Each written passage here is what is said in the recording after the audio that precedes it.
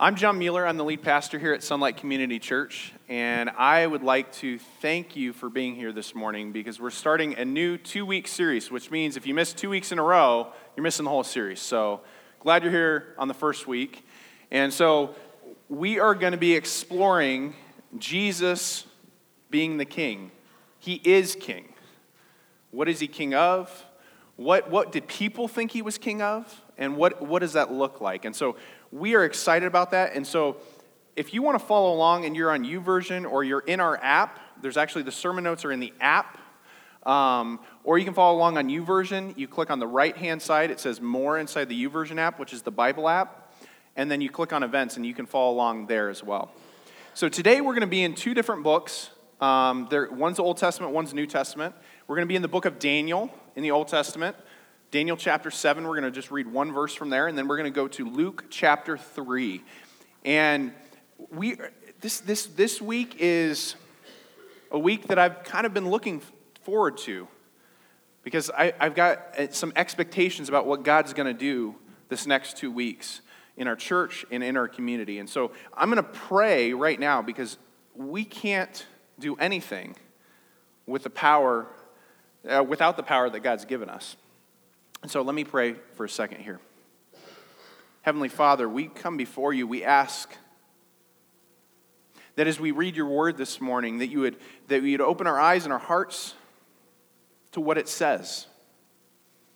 Open our eyes and our hearts to what is going on, who Jesus is.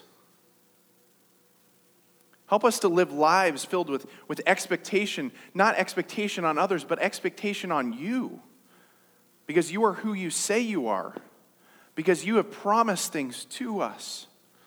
If we follow you and turn to repent of our ways and take on your ways. We pray this morning that if there's people here that don't know Jesus as their king, that God, you would just open their hearts to what your word says here. We say all this in Jesus' name. Amen. We all have expectations for others, expectations on others. Some are small, some are large, some are realistic, some are very unrealistic. You ever have someone say, that's totally unrealistic? Okay. They come in all shapes and sizes and forms. And we struggle because when we put an expectation on someone, that expectation has left us. It's not something we're expected to do, but we're expecting others to do. And expectations in relationships can lead to a full range of things, disappointment. And if you're sitting in this room and maybe you're above the age of 18, you probably had disappointment in relationships at some point where you were disappointed.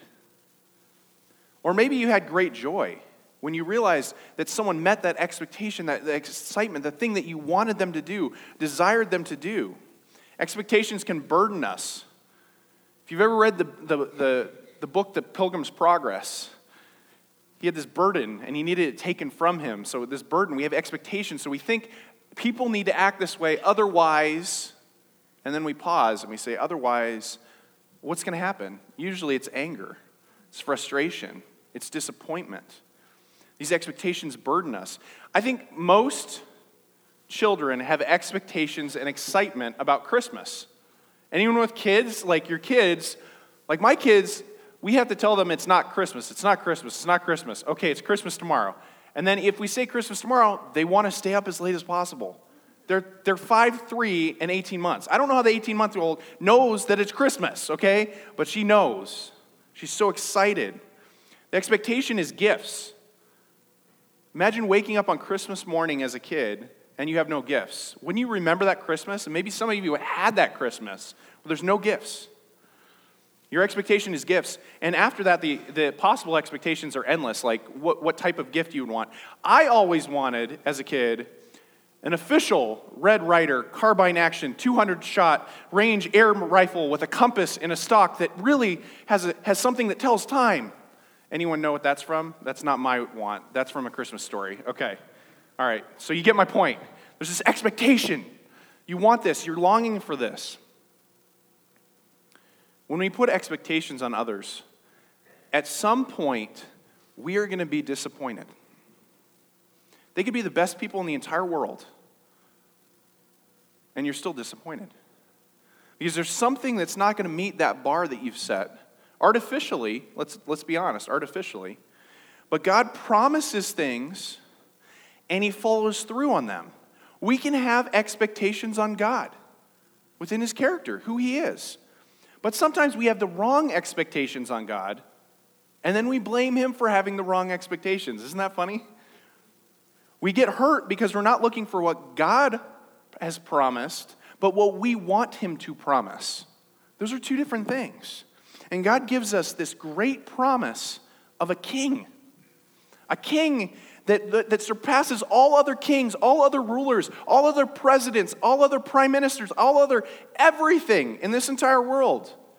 And we can live lives expecting God to follow through on that.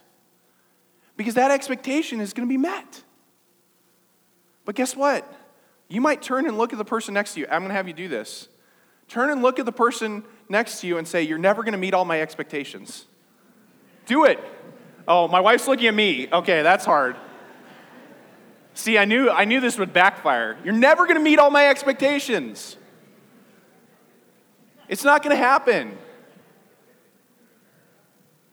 But my wife was pointing at me. I guess I really failed. I went to man camp, so we really need family time this afternoon. So, turn with me to Daniel chapter 7, verse 14. This is the expectation we can have. And I'm only going to read verse 14. If you want to read more of that, there's a lot more there. But the term Son of Man is applied to Jesus. Just so if you're looking at the header above verse 13, usually it says Son of Man is given dominion or authority. And so I'm going to read verse 14 here. And to him, okay, the him is Jesus. We know that now. This prophecy about Jesus. And to him was given dominion and glory and a kingdom, that all peoples, nations, and languages should serve him. His dominion is an everlasting dominion that shall not pass away. His kingdom one that shall not be destroyed. Anyone ever watch Willy Wonka? Anyone watch Willy Wonka, the old one, where the everlasting gobstopper, like it's just always going to be, which is really gross if you're a parent. I mean, think about how many mouths that's been in. Ugh, gross. So the everlasting gobstopper, he's going to have an everlasting kingdom. There's no way that you will ever get to the depths of how much of a kingdom he has. To him, who is him? Jesus. He's the coming king. What was Jesus given? And who was it given by? God the Father gave Jesus dominion, glory, and a kingdom. He's the one that's over all peoples, all nations, all languages. Let me be very careful how I say this. It says right here, all should serve him. All peoples, all nations, and all languages. It only takes about 2 seconds to realize that's not true. Because we don't serve him, right?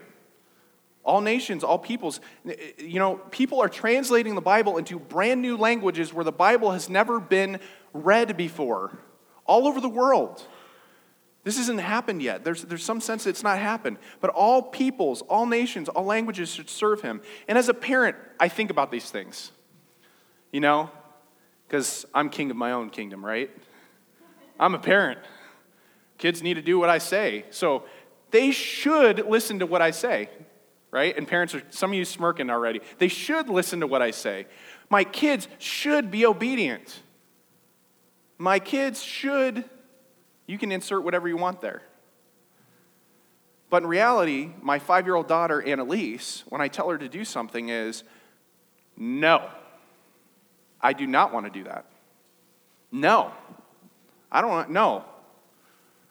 And Zach's not doing it. He's 3, okay? Sometimes a 5-year-old can do more than a 3-year-old. Can we all agree on that? So I'm like, he can't do it because he doesn't even understand how to do it. So that's why we're not having him do it. If I tell my son the other night, I told him to walk in. He's supposed to take a half package of graham crackers. So heavy, guys, so heavy, especially for a 3-year-old. Oh, it was like there was a 100-pound weight in that boy's hand. And I told him, I said, walk the hallway to the kitchen, maybe 10 steps. I can't walk.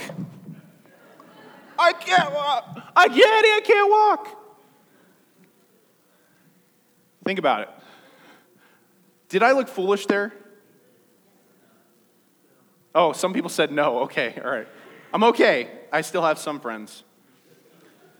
In that moment, when your child is not responding to you, or maybe you are that child, and when people don't respond to you, God is thinking the same thing. I don't know that the finite love of a parent, the limited love of a parent, can compare to the infinite love of God that's saying, all peoples, all nations, all languages should serve Jesus. Because God wants what's best for us. He loves us with infinite wisdom. Most parents want what's best for their kids. Right? I mean, and if you don't say that, then I kind of wonder, because we all want that. Doesn't mean we always do it well. In fact, we fail a lot of times. But he loves us with infinite care and concern. There's this sense of understanding that we miss sometimes. When we hear the word king, I think of like swords and big shields and battle. And we're going to get a picture next week of a king that trots in like every other person. That doesn't act like anything special. That doesn't want the glory that comes with man, but really wants what God has for us. And so, Jesus' kingdom is eternal. When there's no more United States, I know that's hard to believe, Jesus will still have a kingdom. Any of you live outside the United States for an extended period of time? Anyone? Okay. No, wait, did I see anyone? No. Okay. Extended period of time outside the United States, right? There are other countries, right? There's other places. There's new countries forming every few years.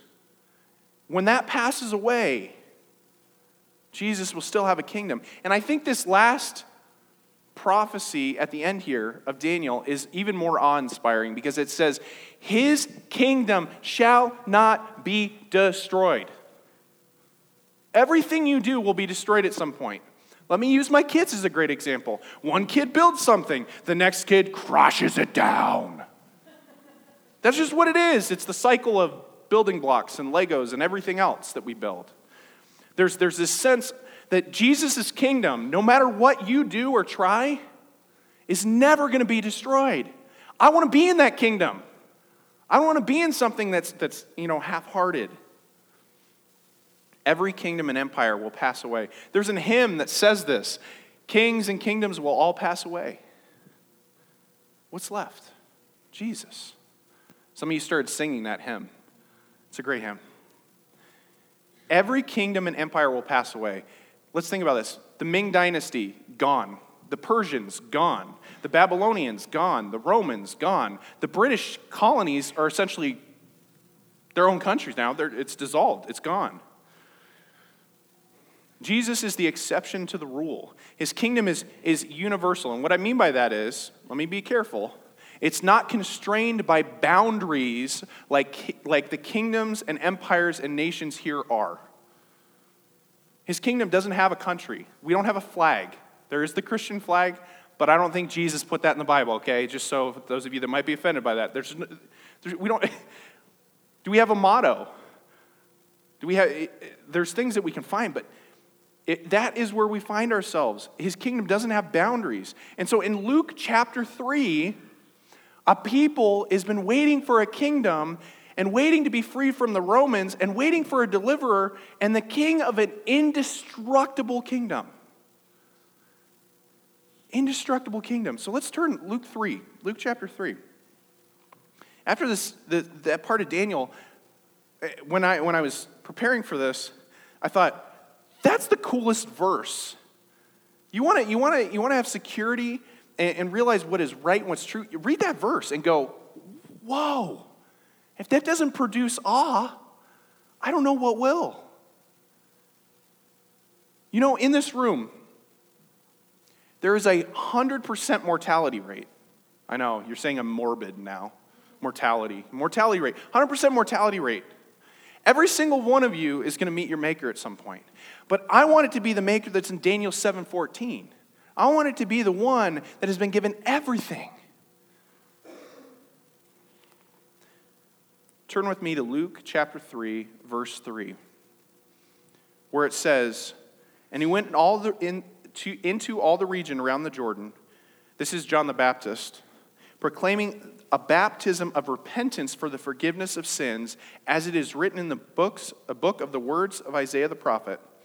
The voice of one crying in the desert, prepare the way of the Lord, make his path straight. Let every valley shall be filled, every mountain and hill shall be made low. The crooked shall become straight, the rough places become level ways. And all flesh shall see the salvation of God. John the Baptist was actually in the region that Jesus was going to do most of his ministry in. You know, Jesus didn't spend much time in Jerusalem. Yet Jerusalem was the center of the world for a good Jew. I don't know what that would be for someone living in the United States. I mean, Washington, D.C., I guess. But we don't have this, like, this is the center of the known world moment.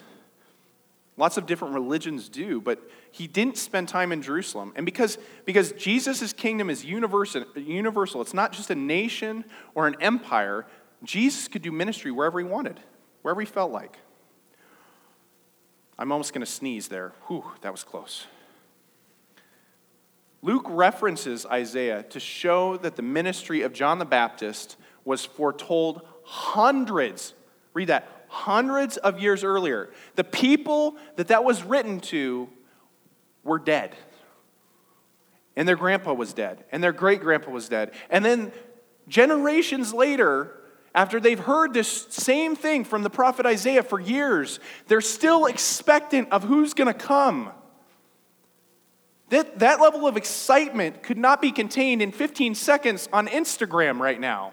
Okay, they're so excited. They've been waiting hundreds of years, and I don't think we've really waited for anything for hundreds of years. They've been waiting. John the Baptist, the one crying out of the wilderness, saying, prepare the way of the King, the Lord, the Savior. He's making paths straight. Because what he's doing, he's making a gigantic path for Jesus to enter as King. Because it's fresh in people's minds. People are like, are you the Christ? That's what we're going to see in a second. Are you the Christ? There are no boundaries to Jesus' kingdom. In Jesus' kingdom, as we see God move through us, as a people, as a church, there's no boundary or barrier to the power and authority we have in Jesus. There's no boundary to that. Driving through the mountains, I've driven through the mountains a lot of times. I've driven through the mountains in Kentucky. I've driven through the mountains, Sierra Mountains in California. I've driven through the Blue Ridge Mountains in Virginia. And when you drive through mountains, the best view is from the top, right? If you get close to a peak of a mountain, you can see on both sides, and it's amazing. But most of the time, is it always that way? No. My experience is you're on one side of the mountain, you can't see one way, you can see the other way. Well, what if you're in the valley? You can't see all the way up the entire mountain because there's, trees blocking your view and things like that. Luke is correctly interpreting Isaiah to say Jesus' kingdom will be clearly seen by everybody. The land is going to be flattened. There's going to be this big superhighway, and John the Baptist is making it.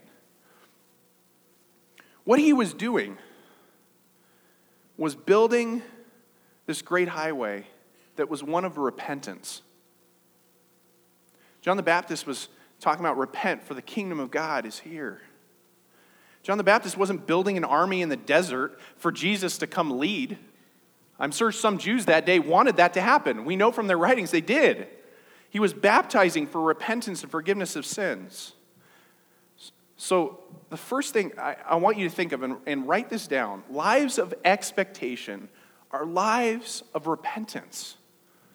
It's not something we back off of. It's something we say, hey, I'm going this way, and the Holy Spirit's talking to me, or a person's telling me this is not going to work out well, and I'm turning around. I'm completely turning around. And so if you truly believe that Jesus is coming, that he's going to come back, you will repent.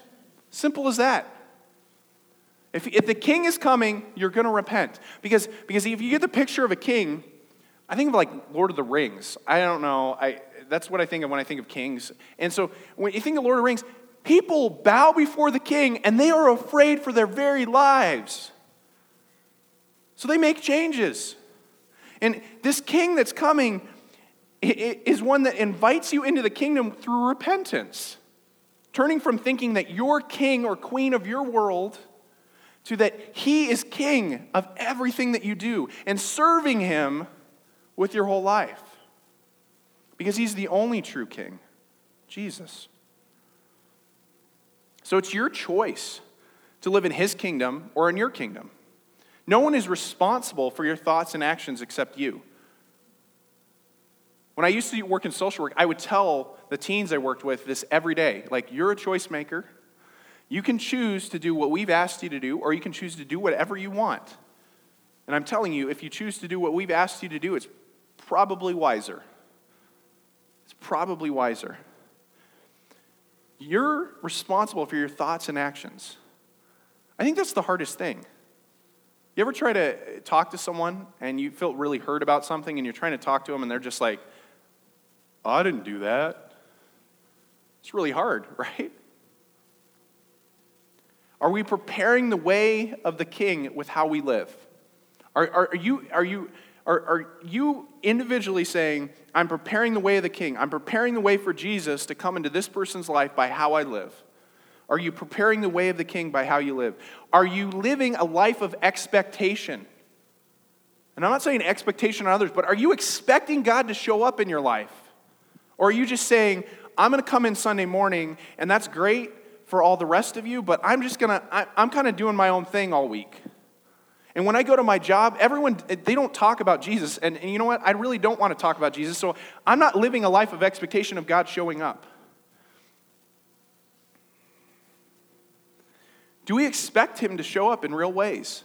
Like real tangible ways? Like actually have him do something in our life on a daily basis?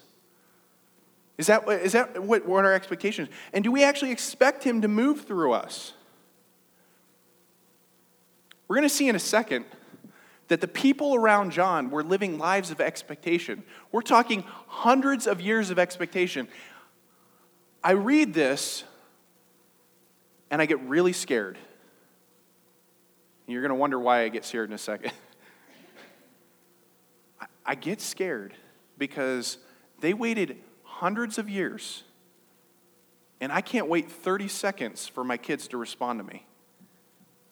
They had patience for days, and I don't. You're going to go home this week, and you're going to ask these questions, and you're going to go, well, God didn't move today, so I'm moving on. Guess what? They waited hundreds of years, and I can't wait 30 seconds. I don't know if I'm the only one, but I'm assuming I'm not the only one, because right now you got 5 notifications on your phone and 7 people texting you, and we're constantly living this disconnected life, and so we can't wait for anything. On my phone, so I'll tell you this in case you text me, I turned off read slips. Do you know what that is? If you don't know what that is, that's great. If you do know what that is, people don't know when I read their text. Do you know why? Because people expect me to respond right away, and I can't all the time. Sometimes I flip open my phone and it answers a text, I didn't even read it. And then all of a sudden that person thinks I read something that I never did, and I don't know what to do with it. But we have this expectation that people are going to work on our time, and we do the same thing to God. And these people were waiting hundreds of years, and then they come to Luke chapter 3, verse 15. We're going to jump all the way to 15.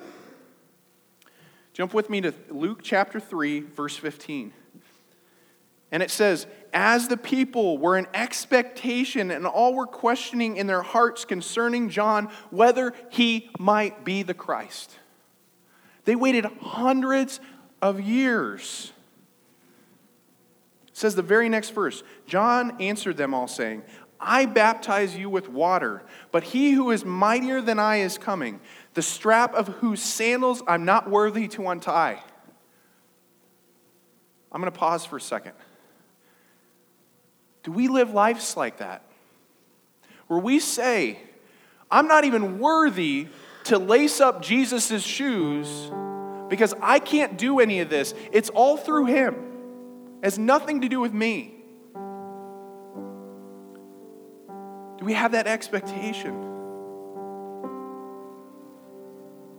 He continues.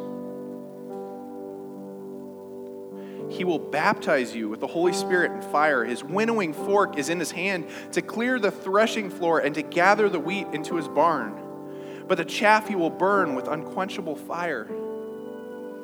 And then it says right after that, so with many other exhortations, he preached the good news to the people. John the Baptist continued preaching the good news. He didn't stop. He continued. They were waiting hundreds of years for this Savior King talked about in Daniel 7. And they wondered, no, they hoped. I won't even say wondered, they hoped that it was John the Baptist. And John the Baptist was clear, it's not me. I baptize with fire, or I baptize with water, leading to repentance. That was close. Whoa, backwards. Jesus coming with the Holy Spirit and fire. Jesus baptized us by making us more like him. Fire is used to refine things. He's going to come and judge. I know, I just said it. He will put people in this barn that it talks about. He will put people in God's house, in the barn, and he's going to put people in unquenchable fire.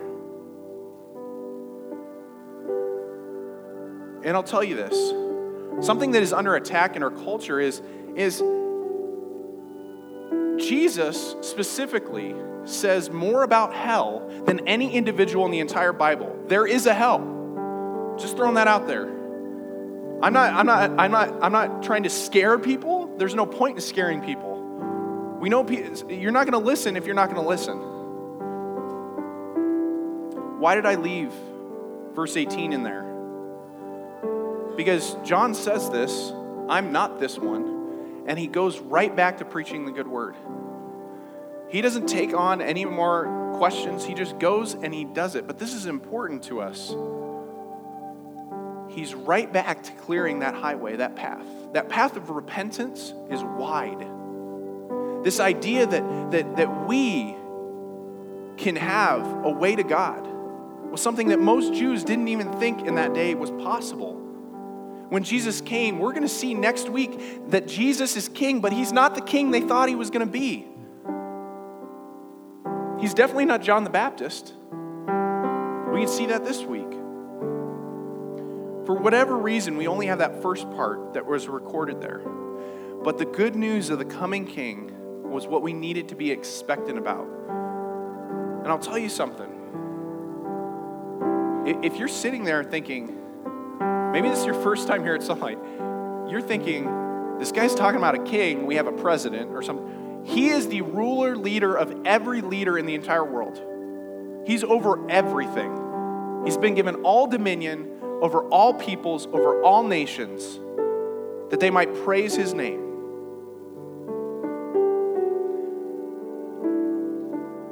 He goes in to the center of the Jewish world. Next week, we're going to talk about him entering Jerusalem. And he's not what people expected.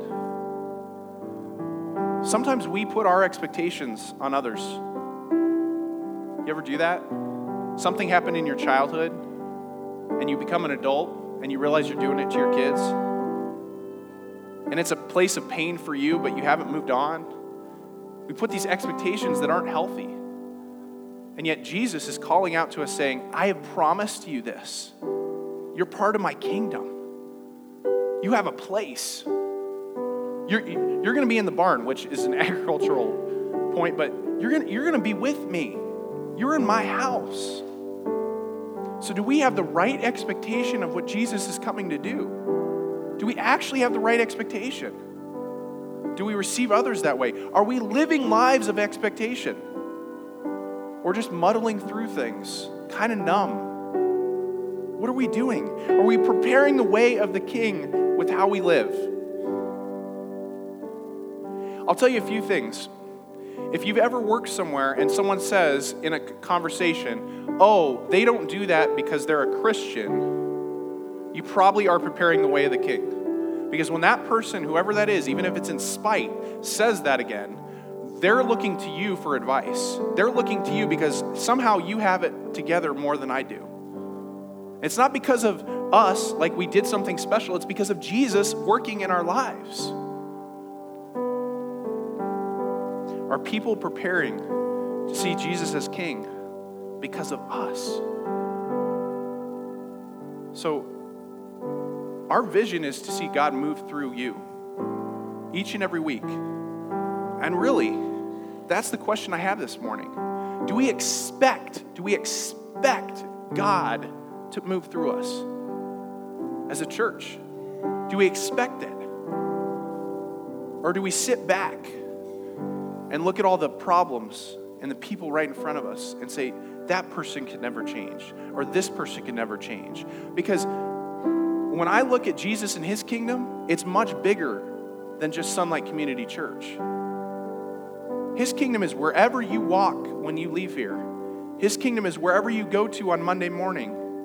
His kingdom is where you're at on Wednesday afternoon. He's everywhere. And you have an opportunity to see God move through you in many different ways. Whether it's just a kind word, or maybe it's listening to someone that's really hurting. Maybe it's praying for someone that you're afraid to pray for because of what they might say to you afterwards. Whatever it is. So I'm asking you this morning, do we expect God to show up? Do we expect God to move through us? Let me pray. Heavenly Father, we ask you, we expect, based on your promise of a king with an everlasting kingdom that should be worshiped by all peoples, all nations, all languages, that you would send us out from here this morning knowing that Jesus is King. And that we would not be like a child that doesn't want to listen, that needs discipline, but we would be a child that responds to your word and says, yes, I want to be in that kingdom. And I'm going to ask God to use me for his glory so that he can be famous. So that when people hear the name Jesus and they're around me, they know he's the king of my life. He's the one I serve. We may pay taxes to the government, but we serve Jesus. Heavenly Father, break our hearts in the same way your heart is broken. When we reject you, when we reject what we know, what is right and what's true, Lord, break our hearts for the exact thing that breaks yours. We know that's a bold prayer, but we ask this morning that you would do that in this church with these people. That God, you would be glorified. That you would be the one that receives, God, we can't claim anything good in this world separate from you. Help us to stop building our kingdoms, our sand hills, our sand castles that can be just knocked right down when we can have and be in a part of an eternal kingdom that is indestructible. Help us to cling to that this morning. We say all this in the name of the King, Jesus Christ. Amen.